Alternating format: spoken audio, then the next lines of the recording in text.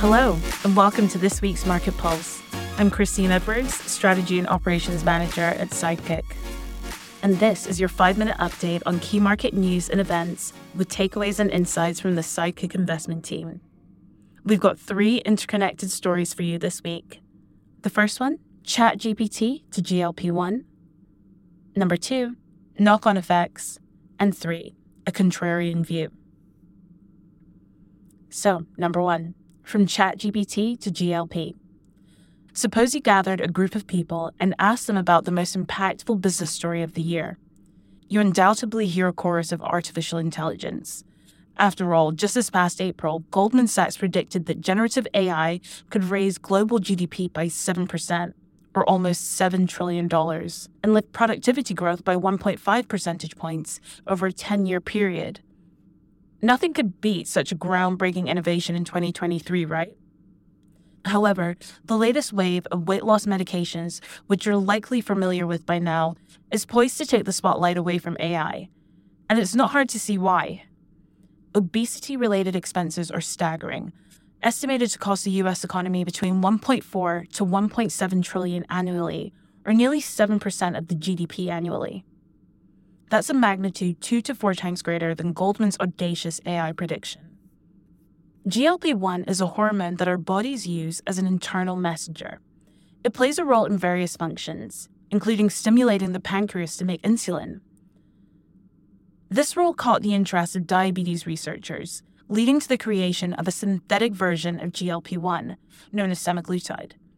In 2017, Novo Nordisk introduced semaglutide to the U.S. market, branding it as Ozempic. Initially, the scientists developing semaglutide faced a problem.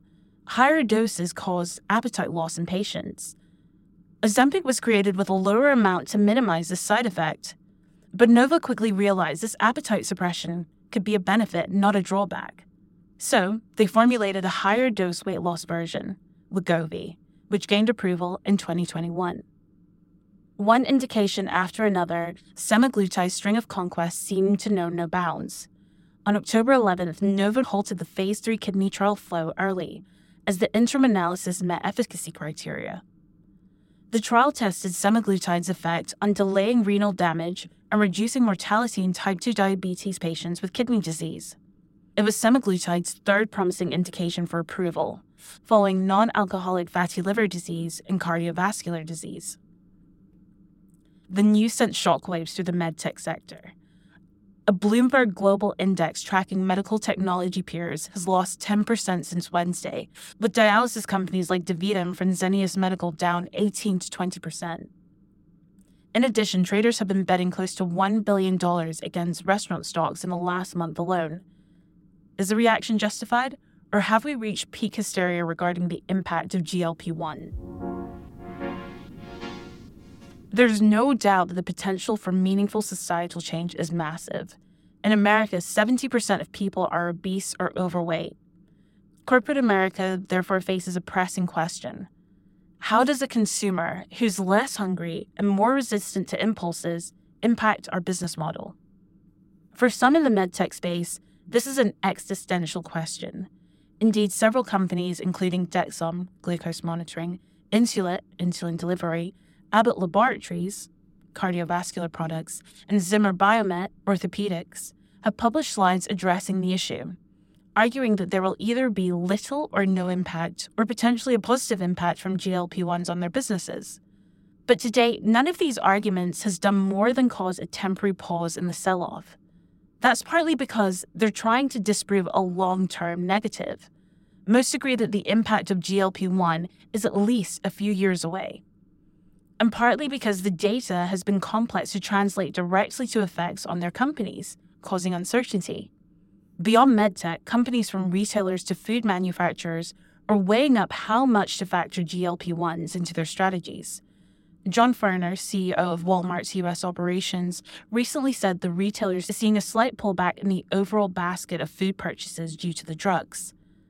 The comments have helped drive a market reaction, pushing the S&P 500 Consumer Staples Index down 0.5% on the day. Less obvious knock-on effects include the impact on the apparel industry.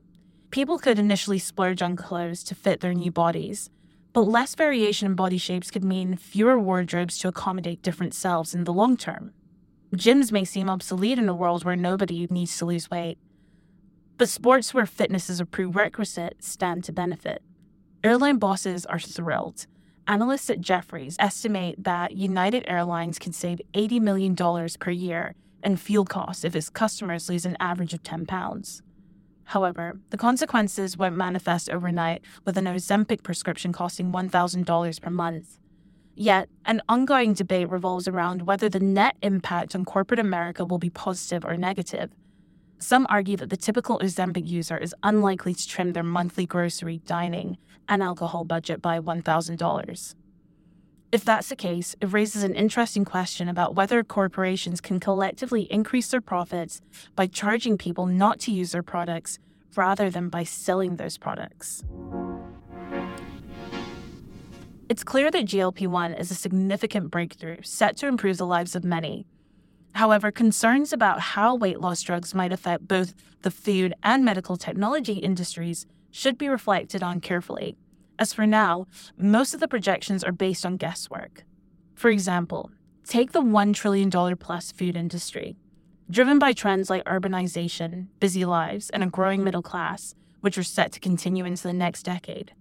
The potential reduction in calorie consumption is expected to be relatively modest. If over the next 5 years the percentage of long-term users of these drugs among the U.S. adults increases to 10%, the percentage decrease in calories consumed over this period would be just 2.5%, translating to an annual reduction of approximately 0.5%, according to a study by Bernstein. Similarly, in medtech, the names perceived to be exposed to GLP-1 risk serve markets that are very large and underpenetrated. Investors have been quick to infer that lowering the obesity and diabetes burden could impact the growth curves of these names. Still, the addressable markets are so large and growing that even some improvements in the disease progression would likely only scratch the surface of the opportunity ahead. Lastly, orthopedic companies like Stryker Smith & Nephew and Zimmer are down between 15 and 25% since mid-July, as obesity contributes to osteoarthritis. But with circa 10% of patients being too obese to undergo a hip or knee replacement, GLP-1s could have a positive effect of expanding their addressable market by bringing inoperable patients to the funnel. While studies show that weight loss can delay some knee surgery, osteoarthritis is also a degenerative disease related to movement and wear and tear. So ironically, losing weight can cause patients to move more and receive more knee replacements, which other studies have shown. Initial market reactions may prove accurate over the long run. However, similar to generative AI, it'll take time to determine the real winners and losers. What's clear is that the current market uncertainty presents an opportunity to discover companies that might be undervalued. It's a dream environment for stock pickers like us.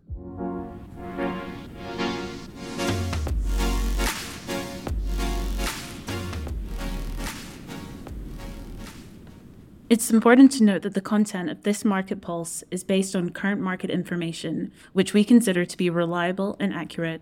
It represents Sidekick's view only and does not represent investment advice. Investors should not take decisions to trade based on this information. Sidekick Money is authorized and regulated by the FCA. Please remember, investing should be viewed as longer term. Your capital is at risk. The value of investments can go up and down, and you may get back less than you put in.